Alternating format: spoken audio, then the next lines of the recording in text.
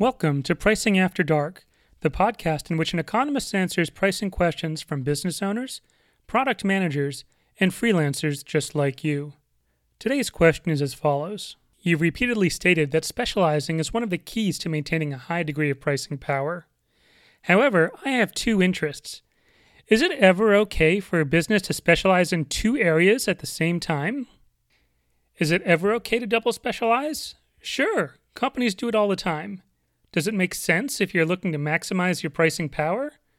The short answer is no, and the long answer is maybe. Almost everything I've ever read has been quite clear. Firms need to establish a strong specialization before even thinking about expanding into other fields.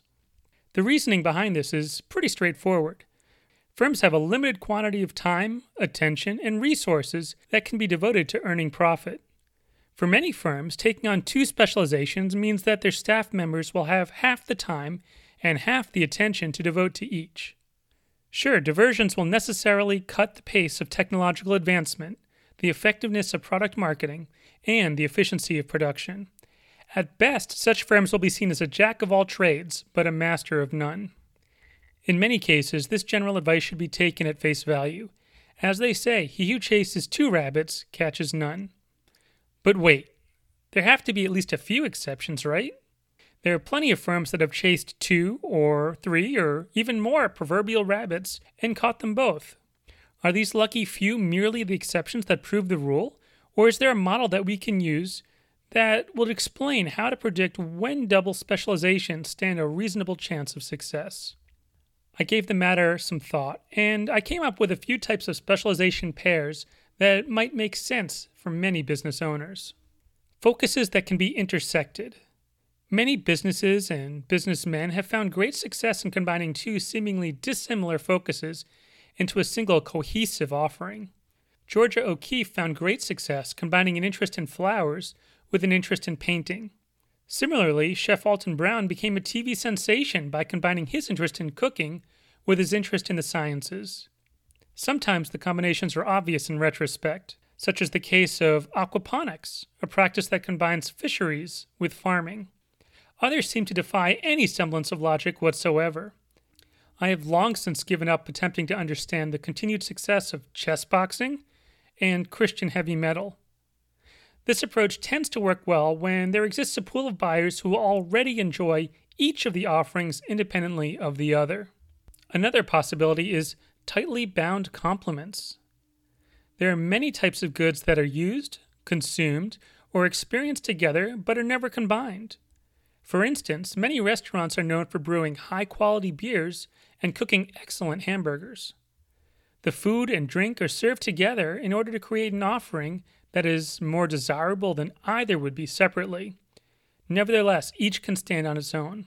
Vendors utilizing this approach will often find it helpful to brand themselves such that they are known for the singular concept, such as dining or relaxation. Another possibility involves supportive specializations.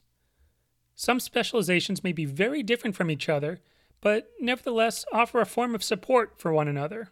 For instance, companies that sell tennis rackets may find it worthwhile to develop a reputation for expert restringing. In much the same way, a firm that refinishes boats may be able to develop a reputation for teaching students to sail them. Because of the relationship between the primary specialization and the supporting one, each will naturally be seen as an extension of the other. This is true even in cases when no such relationship exists. Another possibility are what we call sympathetic specializations. Many people and businesses devote significant time to not-for-profit causes outside of the primary areas of their specialization.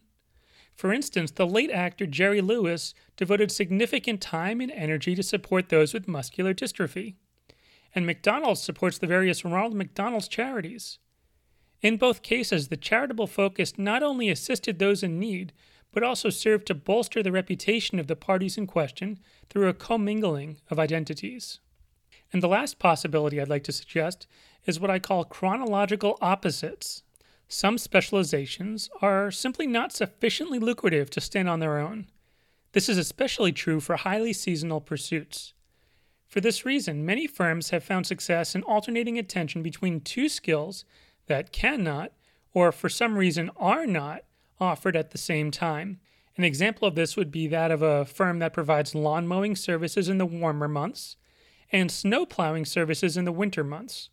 Ideally, the two focuses will require similar tooling or skills so that the split of focuses appears logical to consumers.